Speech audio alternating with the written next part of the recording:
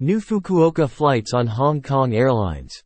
Hong Kong Airlines has launched its new direct service connecting Hong Kong and Fukuoka to meet the soaring demand for this popular route in numerous destinations around Kyushu.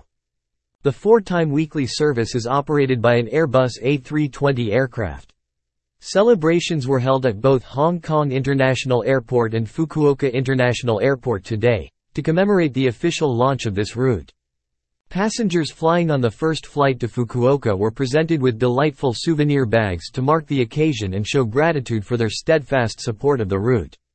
Upon arrival at Fukuoka Airport, Hong Kong Airlines' inaugural flight was greeted by a traditional water cannon salute. Representatives from Fukuoka Airport, Fukuoka Prefecture, and Kyushu Tourism Organization warmly welcomed the passengers, flight crew, and representatives from Hong Kong Airlines. Hong Kong Airlines President Jeff Sun said, "Hong Kong Airlines is immensely proud to add this new route to its recovering network. Fukuoka serves as an important gateway to Kyushu, and launching this service would pave the road to enhance our promising future operations in the area." The company plans to resume service to Kagoshima this year to further strengthen its presence in the Kyushu region.